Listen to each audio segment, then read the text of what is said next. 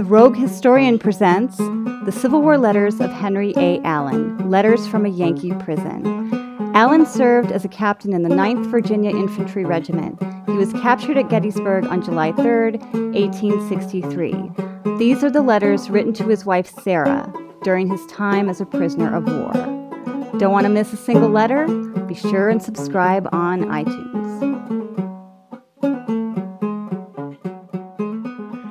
Hey, it's Keith from theroguehistorian.com, and I just wanted to take a second to introduce the letters of Captain Henry A. Allen, 9th Virginia Infantry Regiment, Army of Northern Virginia, Confederate States of America. The 9th was part of Armistead's brigade in Pickett's division, and July 3, 1863, the regiment took part in the storied Pickett's Charge at Gettysburg, or what we should call the Pickett-Pettigrew Assault.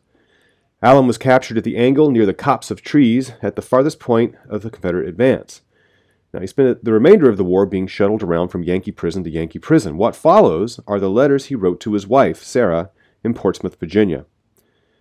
There are two things that stand out in these letters. First, he seldom speaks of the harsh conditions or mistreatment, something he would emphasize later in life as a member of the Confederate Veterans Organization, the Immortal 600.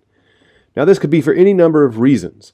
He was an officer and would have had more privileges than an enlisted prisoner might enjoy, or he may have just wanted to keep his wife from worrying about him. Either way, there is no atrocity narrative here. Second, Allen tries, often in vain, to run his household from the confines of a prisoner of war camp. It seems, when reading between the lines, that Sarah is not always compliant, which casts an interesting spin on the 19th century patriarchal power structures and gender relations. This collection of letters, published daily, Monday through Friday, will allow you to get to know a Confederate soldier, a living, breathing individual who survived America's greatest crisis.